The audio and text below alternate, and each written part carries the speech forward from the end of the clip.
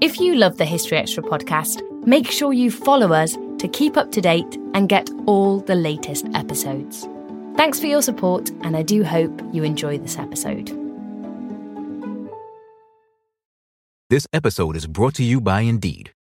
We're driven by the search for better, but when it comes to hiring, the best way to search for a candidate isn't to search at all. Don't search, match with Indeed. Use Indeed for scheduling, screening, and messaging so you can connect with candidates faster. And listeners of this show will get a $75 sponsored job credit to get your jobs more visibility at Indeed.com/HistoryExtra. Just go to Indeed.com/HistoryExtra right now and support our show by saying you heard about Indeed on this podcast. Terms and conditions apply. Need to hire? You need Indeed. Hola. Hello, this call is being translated. Abuela, listen to what my phone can do. Abuela, escucha lo que mi teléfono puede hacer. ¡Wow! Ahora dime sobre tu novia nueva. Wow, now tell me about this new girlfriend. Huh? Tú sabes lo que dije. You know what I said. Language is no longer a barrier thanks to Live Translate with Galaxy AI on Samsung Galaxy S24 Ultra. Learn more at Samsung.com. Samsung account login required. Calls must be made using the native Samsung dialer.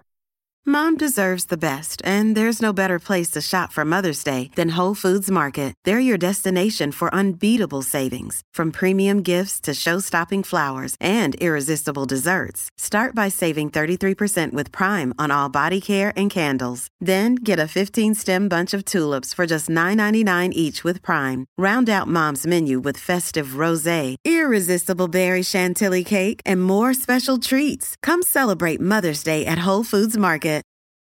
Have you ever spotted McDonald's hot, crispy fries right as they're being scooped into the carton?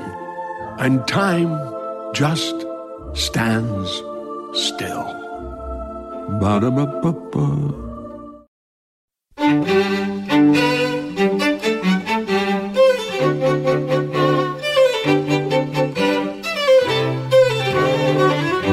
It's very, very loose cut because this man who wore this would have been going up and down rigging. It's covered in bits of tar, so it's obviously quite used. That was Tanya Cooper describing one of the many objects on show at the National Portrait Gallery's new exhibition. In the public school game, it was regarded as unmanly. It was an abdication of responsibility to pass the ball. It was all about charging into the other side. It was mock battle. And that was Richard Sanders on football 150 years ago. Also this week, we're talking to the BBC's commissioning editor for history about the corporation's First World War plans.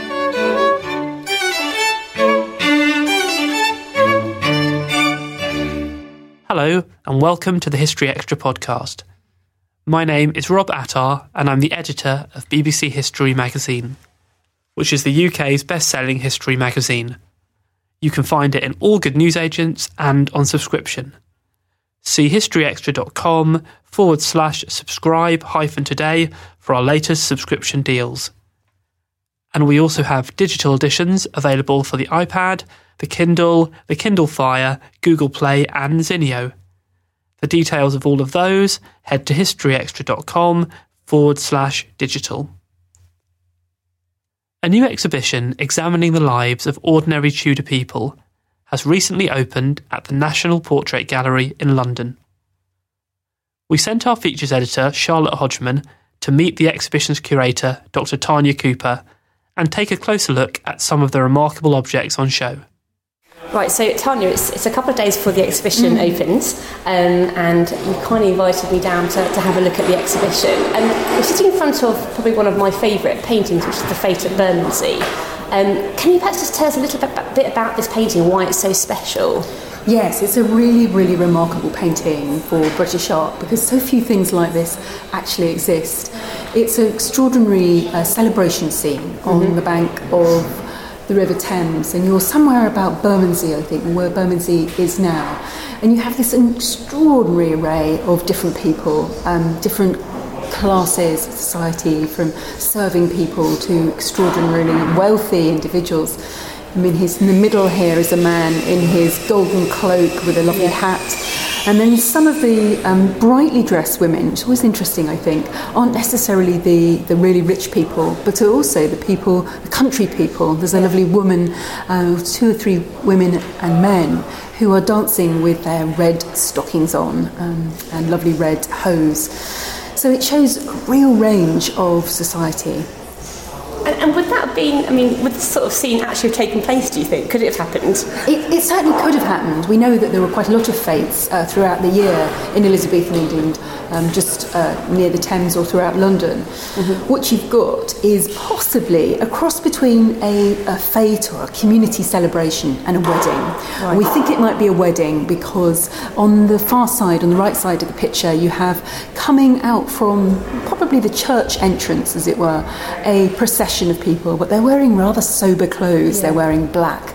But right this man, you see him here, he is carrying a golden cup with flowers and garlands coming out and streamers. And then in front of him is 4 people, 2 women and 2 men, who are carrying these enormous, enormous cakes. And these are described... They're cakes, I was wondering what they were. Huge, great cakes. And they're very, very likely bride cakes. And we know that this is the type of celebration that might have taken place at a wedding. But exactly where the bride is, I think, is another question. Historians have got all sorts of theories about that. She may have come out already and be among the party, and this may be the family who are coming in, or it may be an amalgam of a fête scene and a wedding. I mean, there is so much to see. You can see the Tower of London in the background in the far corner. There's some musicians, and I think in your piece you wrote that perhaps the artist himself has perhaps painting himself in it. Exactly, yeah. There's on the far right-hand side, right at the front of the picture, there are 2 musicians in their beautiful scarlet coats who've probably got something equivalent to a violin, but possibly a viol. And just behind them are 3 men who are looking out at the pitch to you. There's one man sat down, all of them have got, 2 of them have got caps on, one's bareheaded, and all of them are looking out directly at you, the viewer.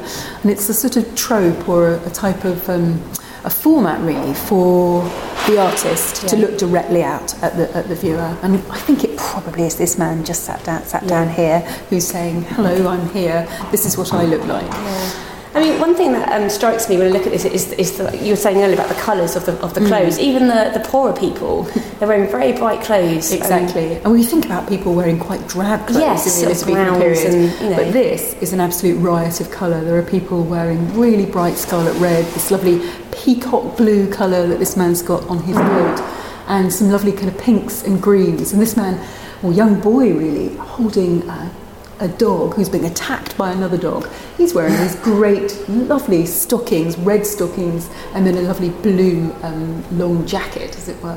They look quite elaborate, but actually some of these people would be reasonably middle class or fairly ordinary people. It wasn't black that you can see in the middle. Some of the wealthiest people really are dressed in black, and black was this colour that was quite an expensive colour to get, because it needed to be dyed again and again and again to get a really true black. So it was a kind of a status colour, really, black. We're in the Elizabeth room and we're sort of surrounded by various portraits of Queen Elizabeth I, and the one directly in front of us is a huge piece. It's the Hardwick Hall painting. That's right. And it's just it's an amazing piece. Can you maybe just describe what we're seeing? Yes, I mean, there are some wonderful iconic portraits of Elizabeth I here, but this painting really dominates the room because of its size, but also because of its remarkable composition. Elizabeth is standing before us on a step which is carpeted, and she appears sort of looming above you. What she's wearing really attracts attention. Elizabeth's costumes are always rather remarkable, but this one is absolutely extraordinary. And she's wearing a huge, great farthingale, which was a great, large hoop that would allow your skirt to hang out in a circular movement, as it were.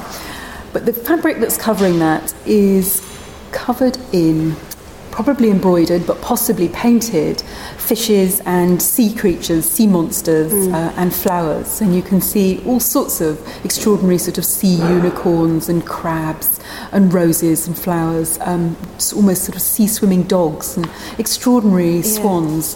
There is a plethora of animals that you can't almost begin to imagine, because they are extraordinary imaginary creatures. And I think, although very little of Elizabeth I's costume survives, virtually nothing survives, it's quite likely that this was a real dress. Oh, okay, so this does that is something exist? that would have existed. There's a long inventory of Elizabeth's clothes, and we know that she did have some really, really remarkable costume. So I think, although it looks bizarre and extraordinary, it probably is fairly accurate. Yeah, and you can almost feel like you could sort of touch the dress, doesn't it? The silk and the... It's shimmering away, isn't it? The satin, you just want to kind of feel the quality of it. Yeah, and I mean, some bits of the dress I can understand. I mean, it's covered in pearls. Obviously, she used to show her virginity and things like that. Why would she have had a dress with all these sort of sea monsters and things like that on it? What does that tell her? Well, the Elizabethans are quite playful. They really love the opportunity for all sorts of extraordinary things. And we'll see some other things later in the show. But I think it's not necessarily that all of these emblems are emblems or symbols of things. They're actually, it's just exquisitely beautiful. Yeah, it's the drama of it, isn't it? Yeah, it's the extraordinary sort of quality of the different fabrics that are used, because what you've got is the sheen, and probably you've got some sort of shimmering light fabric that would have gone over the top of that. So it would have moved in a different way. And as you say, the pearls, the black part of the dress is absolutely covered in rubies and pearls, and Elizabeth routinely wore 3 colours of red, black, gold and white, and you see all of those here and in other parts of the room too. I love that you can see her little shoes as well. Tiny little shoes. Lovely little feet. And just looking around, I mean, how well known would Elizabeth have been to her people? I mean, would people have known what she looked like? Well, it's a really good question, and it's the point of this room, really, because this portrait was commissioned by Bess of Hardwick, we think, and has been at Hardwick Hall really ever since the death of Elizabeth I. So this is a painting which would have hung in a noble household. What we're looking at in other portraits around this room, they would have hung in guild halls and in universities. But also, Elizabeth did something really, really remarkable with the help for her advisors. She encouraged everybody to return all of the currency and reissued the coinage in 1561. So you have most people lucky enough to earn a few coins would have a portrait in their pocket on the coinage of Elizabeth. So she's quite clever in that way, because she's allowing people to see her image, but at the same time putting the country on a sound economic footing by ensuring that there is no sort of dud coinage out there, as it were. It's quite a shrewd decision. It's in all really ways, shrewd. really. Yes, it's really, because people would have seen her image, anybody who's earning money from working, because they're on the penny coins as well, the silver coinage. But in general, I would say Elizabeth is the most well-known monarch of her time, much more so than Edward, Mary, or her father, Henry VIII. Okay, another one, certainly another favourite of mine in the exhibition is the Elizabeth Vernon image, and that's actually in the feature as well that you've written for us. And again, this is quite a remarkable picture, isn't it? I think this is a breathtaking picture. It's really extraordinary, both as a portrait, but also for who it represents. And the woman you can see in this painting is Elizabeth Vernon, who is Countess of Southampton. And why you know she's a countess is that on some pillows to the right is that she has her countess's robes in red, which is got lined with ermine. But it's a remarkable thing because she is shown in a private chamber, probably her dressing room, and next to her are laid out jewels and pendants and a little jewel box and then all the pins that she would need to put her costume together. So she's in the process of dressing, or possibly even undressing. And up on a curtain inside you see her ruff and some wired out jewels, and she's combing her hair in a rather sort of kind of perhaps come hither way, which is interesting. I suspect it's very informal, isn't it, compared to some of the other portraits? It's incredibly informal. And Elizabeth Vernon at this period is just about to marry, or was possibly just married, the Earl of Southampton. And the Earl of Southampton is Shakespeare's only known patron, Henry Wriothesley. So there are all sorts of theories and ideas that are spun around this picture, but they sort of what the painting is really about is a young couple who've just got married. So whether it's commissioned by Henry Wriothesley, I suspect it probably is, but we won't know.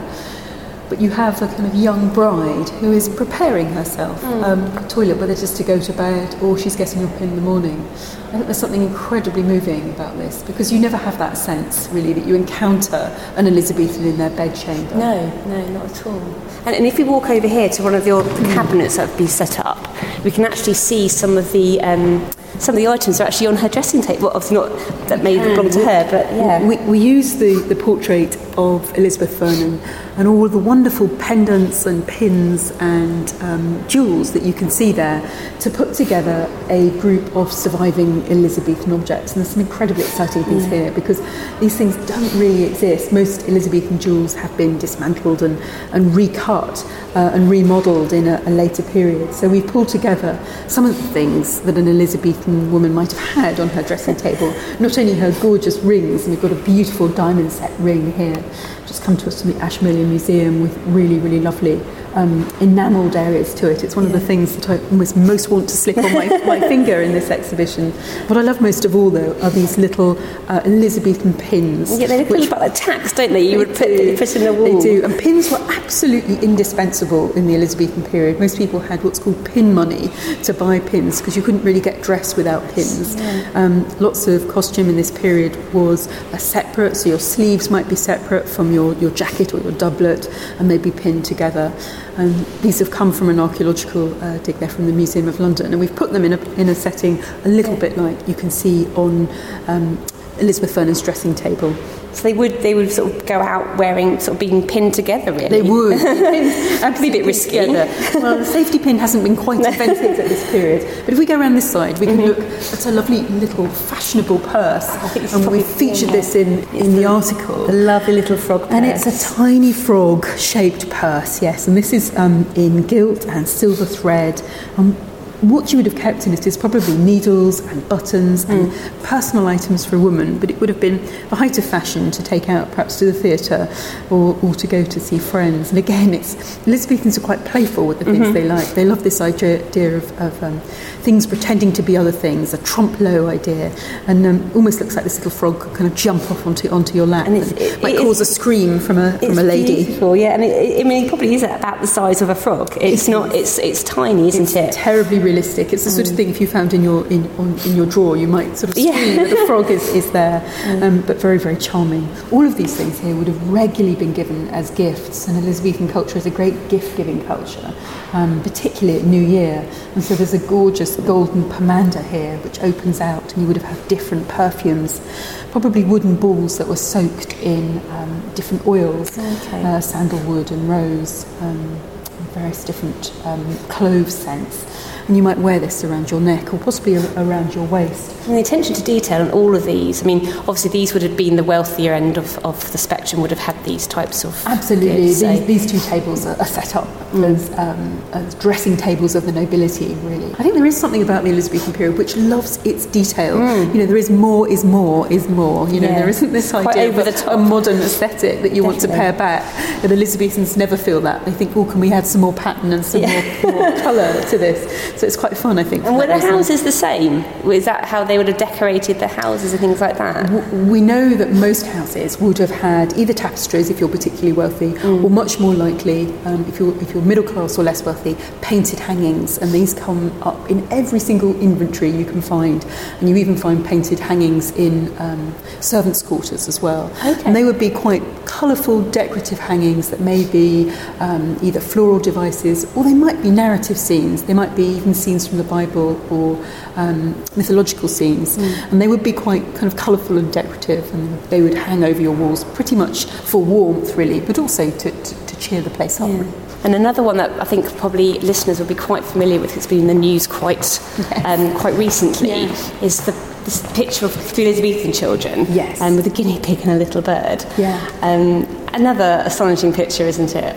This is a really charming picture of 3 children, and they're aged 5, 6 and 7, 2 boys and a little girl, and they're holding their pets, a guinea pig, a multicoloured guinea pig, brown and white guinea pig that the girl is holding, and then the youngest boy is holding what we think is a sort of a finch, a male linnet, and you sort of worry for this little bird that he's holding, because you sort of think, is he holding it a little bit too tight? It's like it's within an inch of its life. It does, it does, but they're wearing really really extraordinary costume, yellow silks and satins, and then of course they've also got jewellery on, and you think these poor little children are kind of covered in gold chains and pendants and various different things. So, and then also the two boys have got these lovely hats at the bottom with feathers on down here. You can imagine the children sort of insisting that their pets came along as well. You can, yes, you can. And they are dressed like miniature adults, aren't they, as well? Really Is that quite normal? It's very normal, yes. After a period of time, it's unusual for this boy to be out of skirts. It's usually he's only that's the younger, age the 5-year-old. The 5-year-old. But yes, when you can get to a certain age, 5, 6, 7, usually 7, you just are a miniature adult. You wear exactly the same level of status clothes as your parents. What was extraordinary about the Elizabethan period is because Elizabeth reigned for over 40 years, you end up with a very, very stable economy. And the character who's absolutely the centre of that is this man here, this lovely portrait of Thomas Gresham, who is one of the most talented financiers, really, of the century, the 16th century. He manages to negotiate loans on behalf of the Crown very favourably. He works between London and Antwerp. He's enormously energetic. And he helps with the early recoinage, which is bringing all the duff money in effectively and ensuring that we have a pure gold and silver coinage. So he puts the country on an extraordinary stable footing, but he also does incredibly nicely for himself. And you can see here that he looks rather glamorous. He's rather well turned out, isn't he? Yes, in some ways you would think that the black is quite a sober colour to be wearing, but it's one of the most expensive colours you can be seen in. And quite interestingly, I mean, women also had a role to play in business, maybe a slightly different role, didn't they? We were standing now in front of a picture of Joan Allen. I think this is an incredibly beautiful, lovely portrait of a middle-class woman. She could be a merchant's wife, but we know that Joan Allen married an entrepreneur and business dealer. She's the wife, really, of an actor and star of the London stage, Edward Allen. And you see her here wearing smart black clothes and having beautiful red and brown gloves. So she's also carrying a little book, which is probably a prayer book. And she's got a tall velvet hat on her head. There's a lot of hats like that in this exhibition, aren't there? There's a lot of hats, yes. I think it's interesting that portraits of this type of person, this class of person, were being painted at this period because portraiture really expands. And by the end of the Elizabethan period, you get people who are laughing at the idea that merchants' wives could have their portrait painted. So one play which is performed in front of Elizabeth I in 1598 comes up with this comment where it says, now that every citizen's wife wears a taffeta skirt and a velvet hat, she must have her picture in the parlour. So this is saying, oh gosh, all these merchants' wives are using portraiture now, and that's really not on, because it should be kept for the nobility. And what would her role have been? Would she have helped her husband in any way with the business side of things? She would. We know a little bit about Joan Allen, but she wasn't literate. The letters that we have from her husband, she's been married, she's aged 22 in this picture, and she was married at 19, so she's already been married for 4 years. She's married quite young, show that the letter needed to be read out to her. So at this stage of her life, she couldn't yet read. But it's usual for merchants' wives, absolutely, to help their husband in all sorts of ways. And in fact, many of them did actually keep the books and do the accounts. So who's this? This is a really extraordinary man called George Gower, and I think this is a fascinating picture for this exhibition because it tells you something about class status in this period, because I think you're just getting to that moment when people are beginning to value skill over and above birthrights.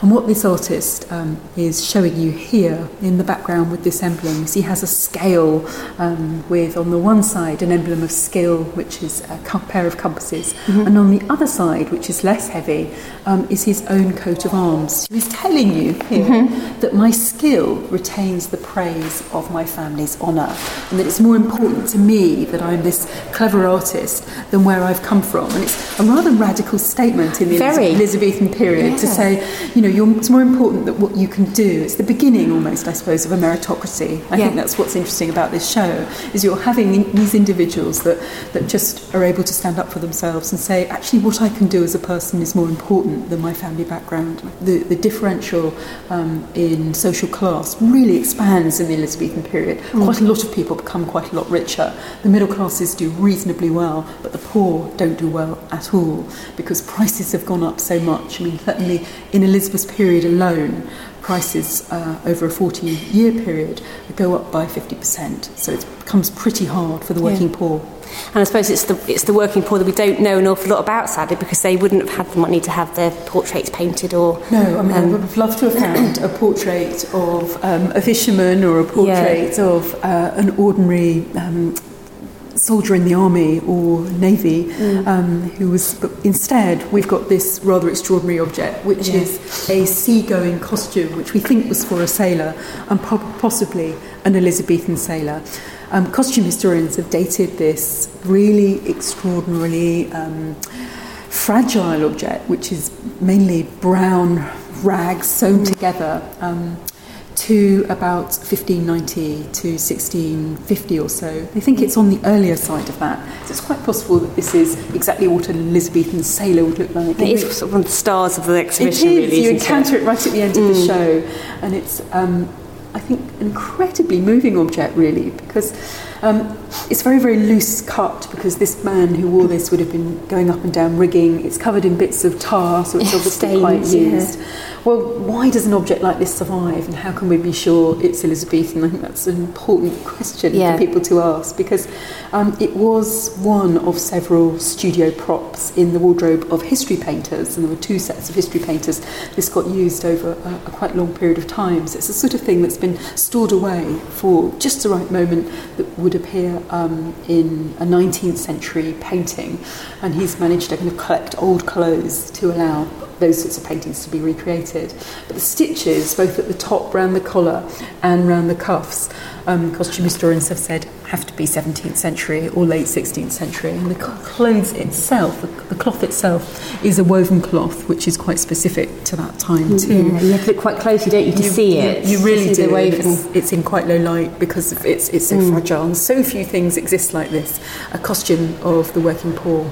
It would have been quite long. I mean, were they the quite sort of baggy type shorts, trousers? How would they have been worn? Balloon hose. That's right. Yeah. So that they allow lots of movement. So if you're trying to climb up and down a mast or rigging, you want to wear something like this rather than tight-fitting hose, because fabric at this period isn't going to stretch. No. There isn't lycra, I'm afraid. But it wouldn't have kept you very warm, I wouldn't have thought, if you were out at sea. It probably wouldn't have kept you terribly warm, no. Imagine it's reasonably waterproof as it starts to be covered in bits of tar. And it's quite thick as it well. Does, it does.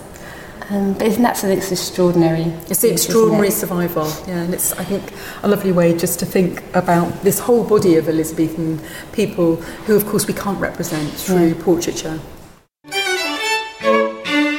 We don't always realise just how much our negative thoughts and experiences stick with us and weigh us down. You may find your brain constantly running through a highlight reel of bad moments. That comment your friend made last week that hurt your feelings. That frustrating thing your mum does, or that silly thing you said in a meeting. Maybe it's time to get it all off your chest, whether it's a tiny annoyance or something much bigger. Talking about it can give you some relief and lead you to a potential solution. That's where therapy comes in. It's a safe space to share whatever's weighing you down and learn to process it, so your internal highlight reel can focus on the good stuff. And BetterHelp offers affordable online therapy on a schedule that works for you. Connect with a licensed therapist by text, phone, or video call. Start the process in minutes and switch therapists anytime. Let it out with BetterHelp. Visit betterhelp.com/historyextra today to get 10% off your first month. That's BetterHelp, HELP.com/historyextra. This episode is brought to you by Indeed. We're driven by the search for better, but when it comes to hiring, the best way to search for a candidate isn't to search at all. Don't search, match with Indeed. Use Indeed for scheduling, screening, and messaging so you can connect with candidates faster. And listeners of this show will get a $75 sponsored job credit to get your jobs more visibility at Indeed.com/historyextra. Just go to Indeed.com/History Extra right now and support our show by saying you heard about Indeed on this podcast. Terms and conditions apply. Need to hire? You need Indeed. Hola. Hello, this call is being translated. Abuela, listen to what my phone can do. Abuela, escucha lo que mi teléfono puede hacer. ¡Wow! Ahora dime sobre tu novia nueva. Wow, now tell me about this new girlfriend. Huh? Tú sabes lo que dije. You know what I said.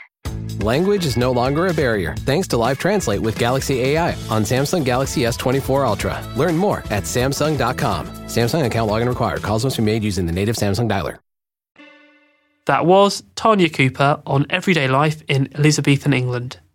Elizabeth I and Her People is on show at the National Portrait Gallery until the 5th of January. Visit mpg.org.uk for tickets and information. If you'd like to see images of some of the pieces described in this podcast, including the Fate at Bermondsey painting and the Frog Purse, visit historyextra.com/Tudor People. You can also read a feature by Tanya in the November issue of BBC History magazine, which is out now. Also in the issue, we're considering the career of Nelson, we're taking a trip to an ancient Greek theatre, and we're questioning whether Britain needed to fight the First World War. If you like the sound of all of that, then why not pick up a copy, available in all good newsagents and digitally. 150 years ago this week, a group of representatives of some of England's football clubs met at a London tavern to form the Football Association. It was an early stepping stone in the development of what was then a fairly minor sport, but is now, of course, a global Goliath. To mark this anniversary, I interviewed football history expert Richard Sanders to find out more about the birth of the sport and to discover how the modern game compares to the Victorian version. What exactly happened on the 26th of October 1863? Well, what happens is around a dozen men meet at the Freemasons Tavern in London. And what they're trying to do is to, well, firstly, set up a national football association, which until that time had not existed.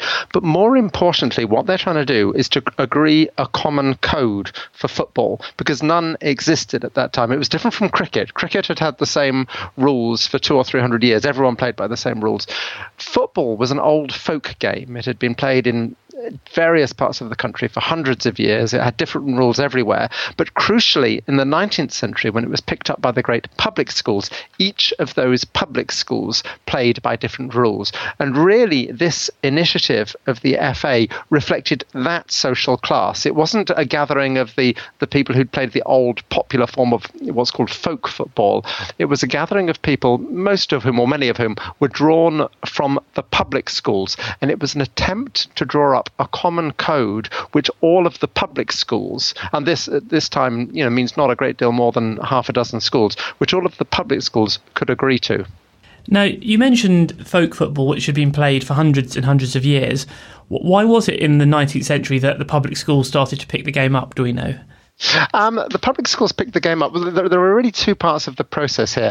In the early 19th century, the public schools pick it up. Simply, it's an initiative from below. The boys start playing it. The boys have generally come to school having already played it as a folk game. And you also have to remember that public schools in the early 19th century are pretty anarchic places. There's not a lot of time actually spent in the classroom. An awful lot of the time, the boys are left to themselves, and they develop all sorts of games that they play, and football is one of them. Very simple game to play. You just simply have to have some sort of round ball and a space to play it in. So it's a very simple game to play, and it's a reflection of the huge amount of leisure time that public school boys had in the early 19th century.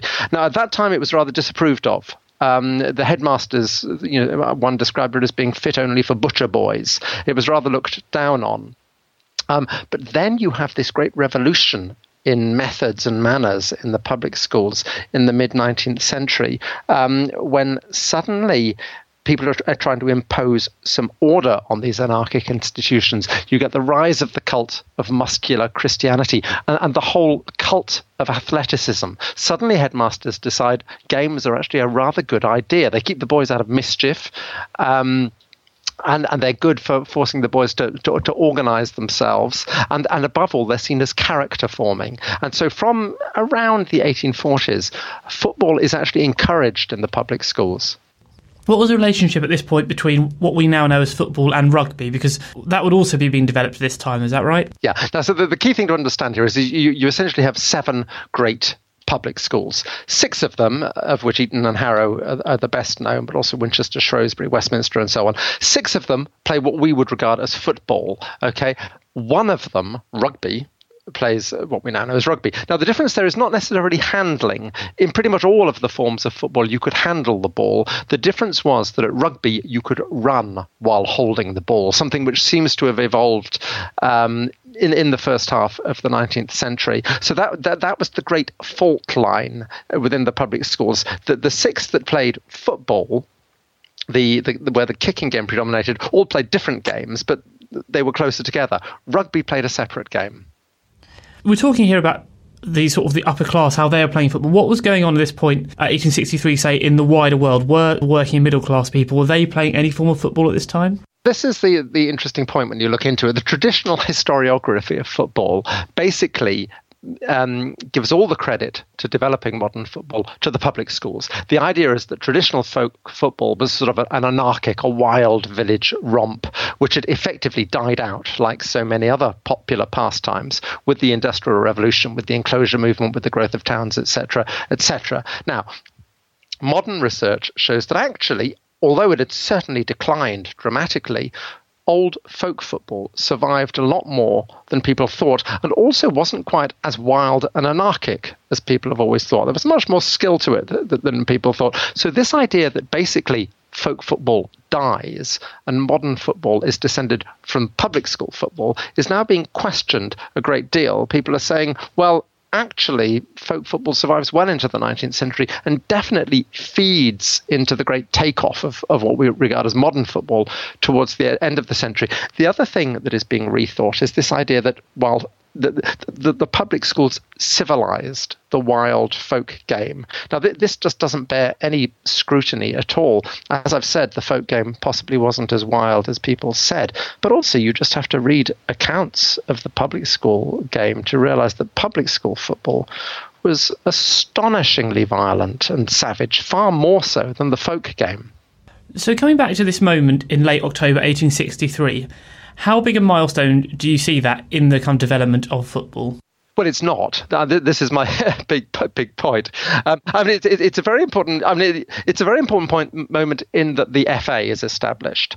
But the 1863 rules, which are seen now almost as the 10 Commandments, you can get booklets printing them out. Those original 13 rules were pretty much never used. The key point about public schools is they were all fiercely jealous of each other. It wasn't just the rugby thing. All 7 of them, all 7 of the big old-fashioned public schools were fiercely jealous of each other, and they were not interested in getting a common code. They all wanted to stick to their own games.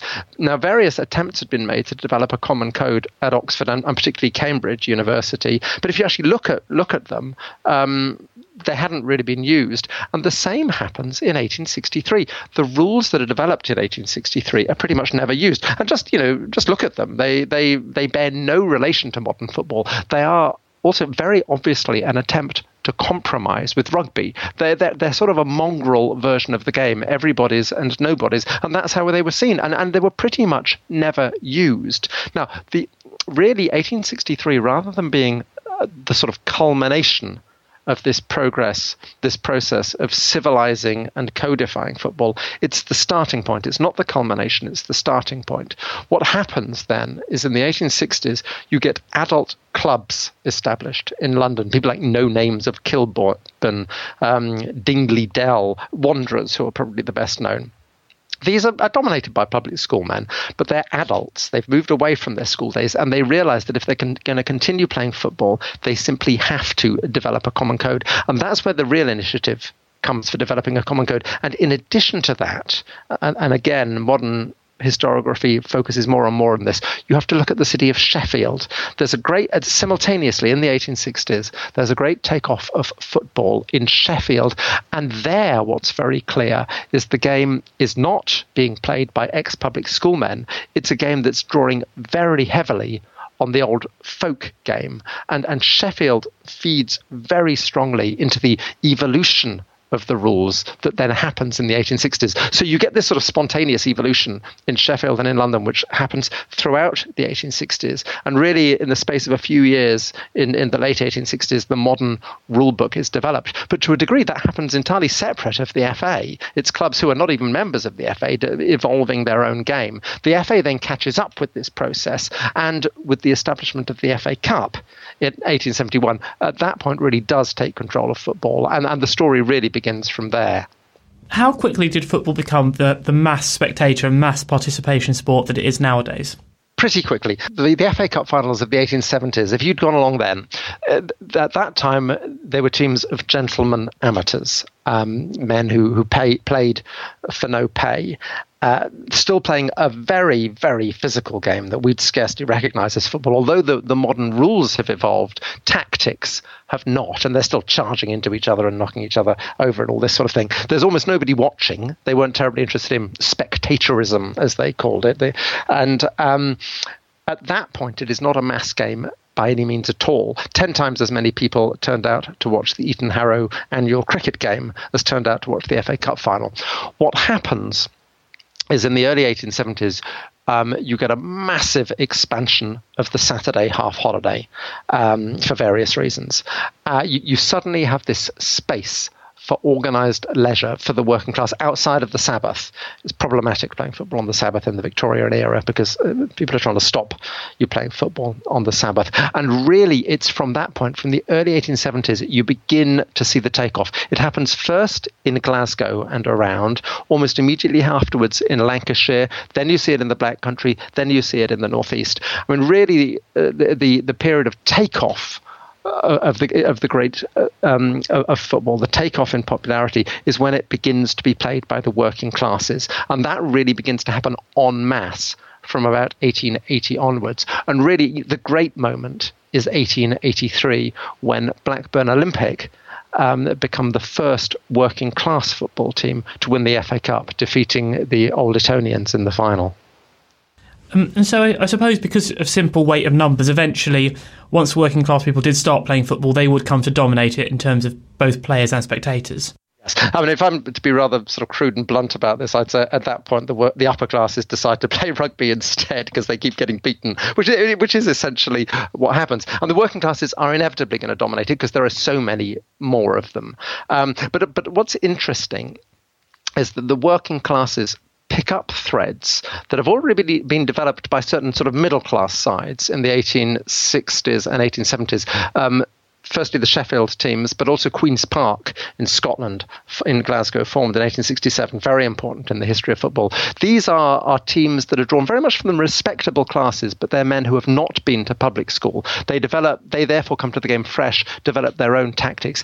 The key thing these people do is they pass the ball to each other. It's called combination play. It's a great novelty in the 1870s. In the public school game, it was regarded as unmanly. It was an abdication of responsibility to pass the ball. It was all about charging into the other side. It was mock battle, essentially. It's these middle class teams that initially begin the habit of passing the ball to each other, and this is picked up by the new working class professionals, particularly in and around Glasgow, and developed further because it's the most efficient way of playing football.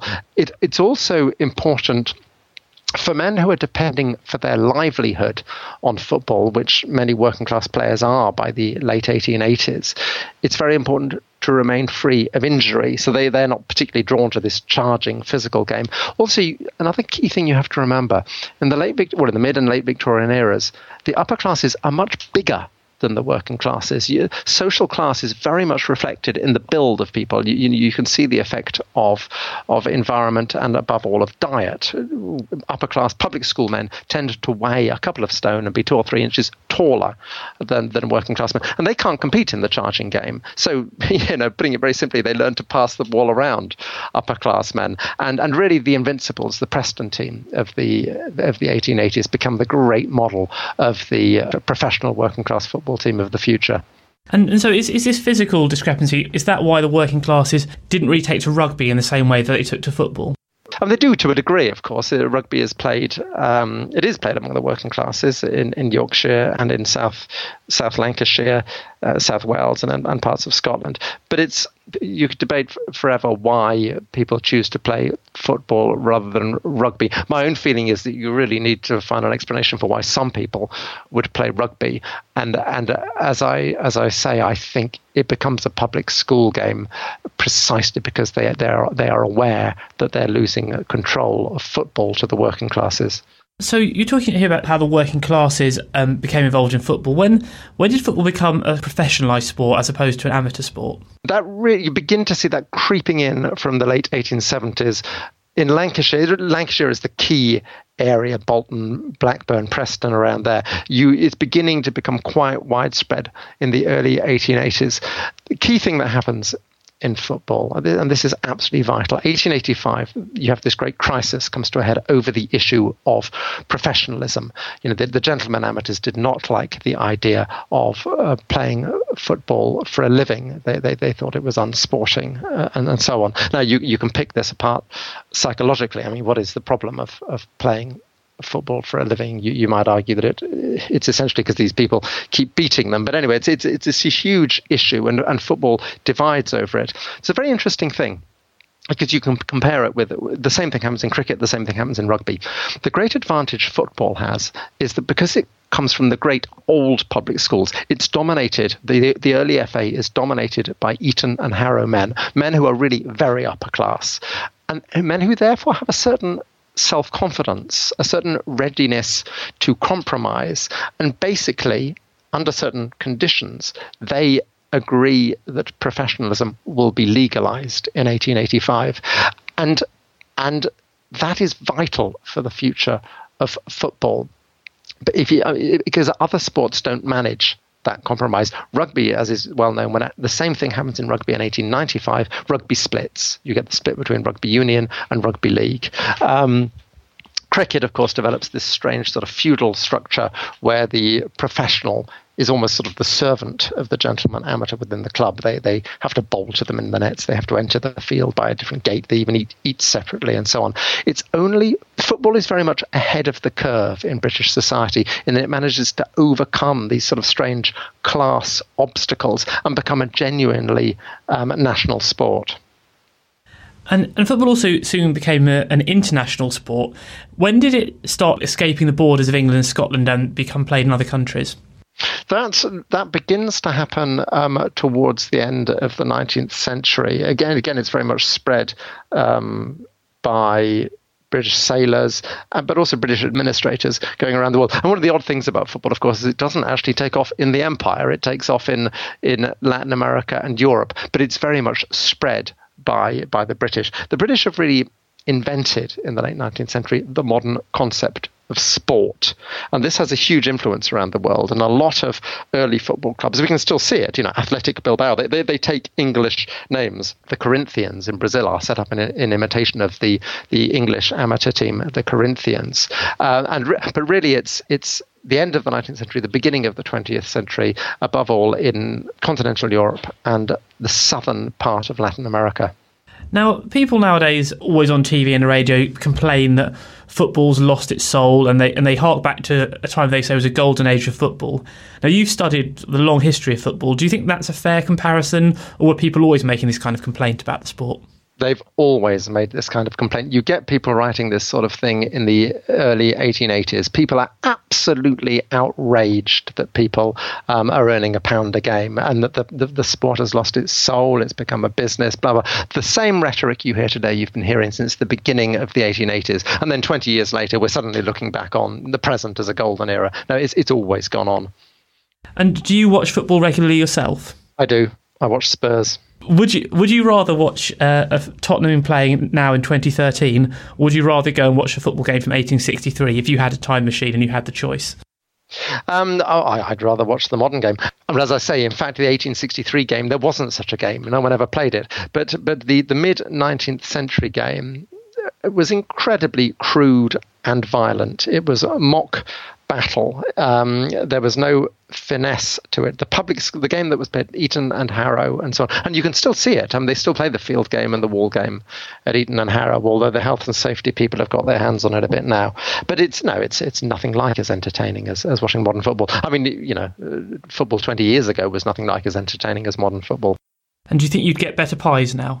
I think you probably would. The 1901 Cup final was known as the Pie Final because Spurs played, I don't know if you know this, Spurs played away. They drew at Crystal Palace in front of a crowd of 113,000, the biggest that had ever turned out. It's astonished contemporaries. They then played the replay in Bolton, and the train companies set the fares too high. And in Bolton, everyone got ready for another crowd of 100,000, and hardly anyone turned up. And in Bolton, they were left with something like 100,000 pies to eat. That was Richard Sanders. His book, Beastly Fury, The Strange Birth of British Football, was published by Bantam Press in 2009. Last week, the BBC announced its plans for commemorating the First World War centenary, including some of its lead offerings for TV, radio and online.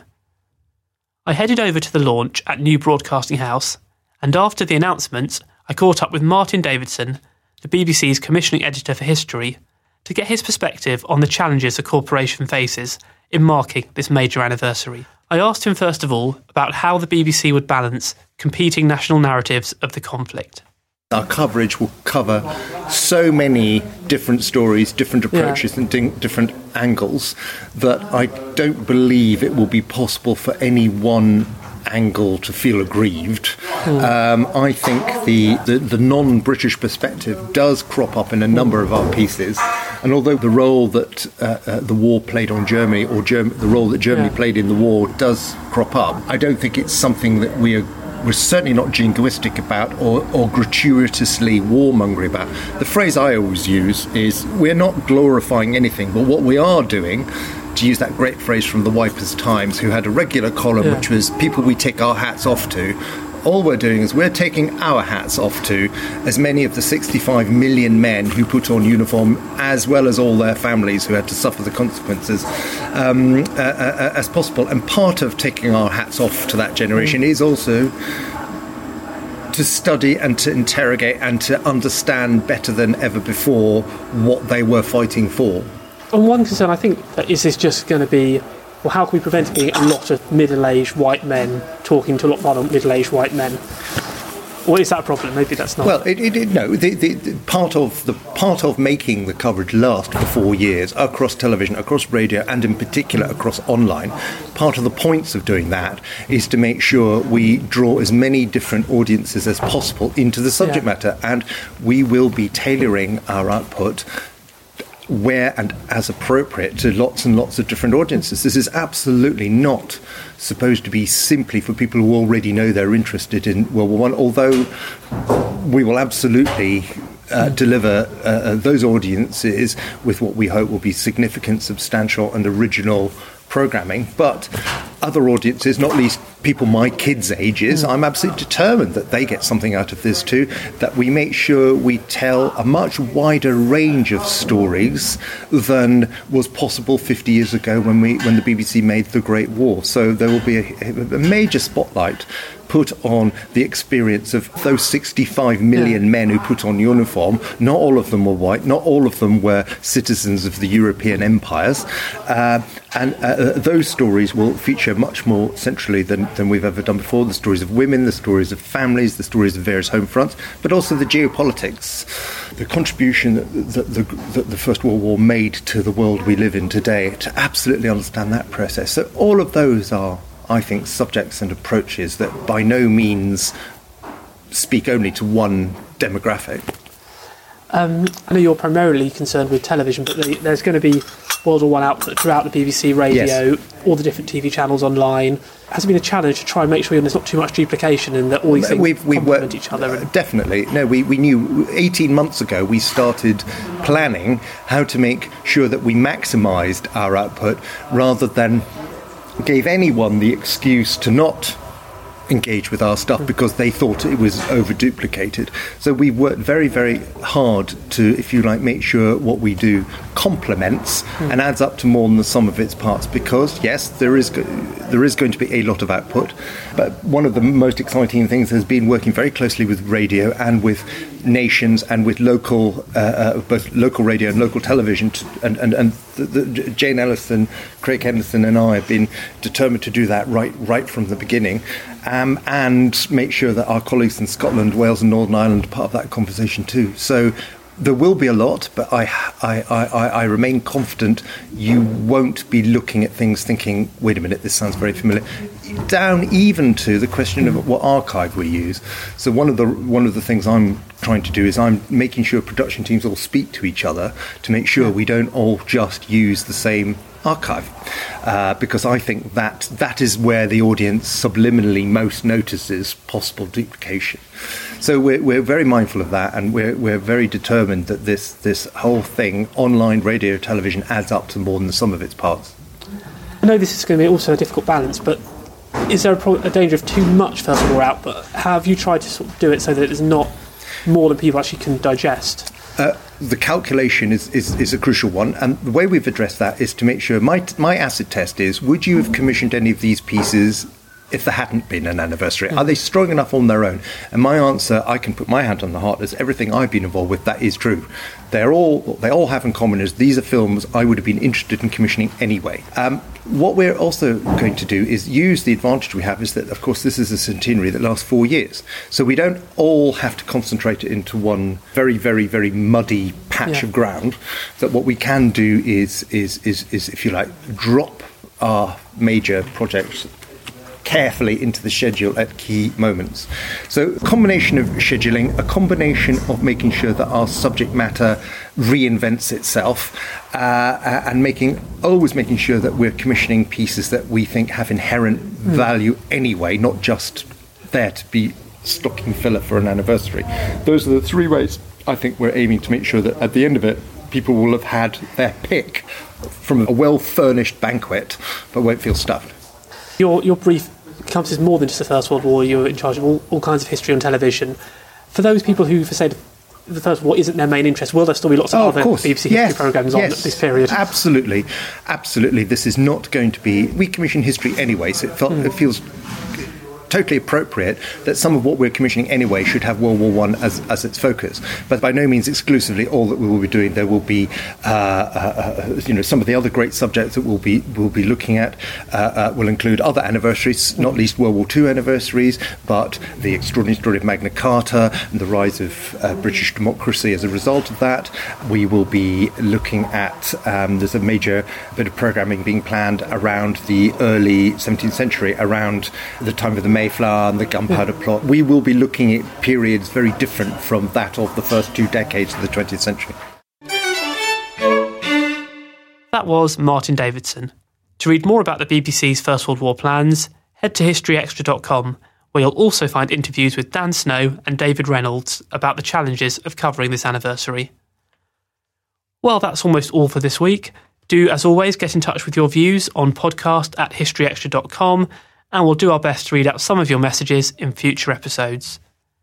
And as well as email, you can keep in touch with us on Twitter @HistoryExtra and Facebook, facebook.com/HistoryExtra.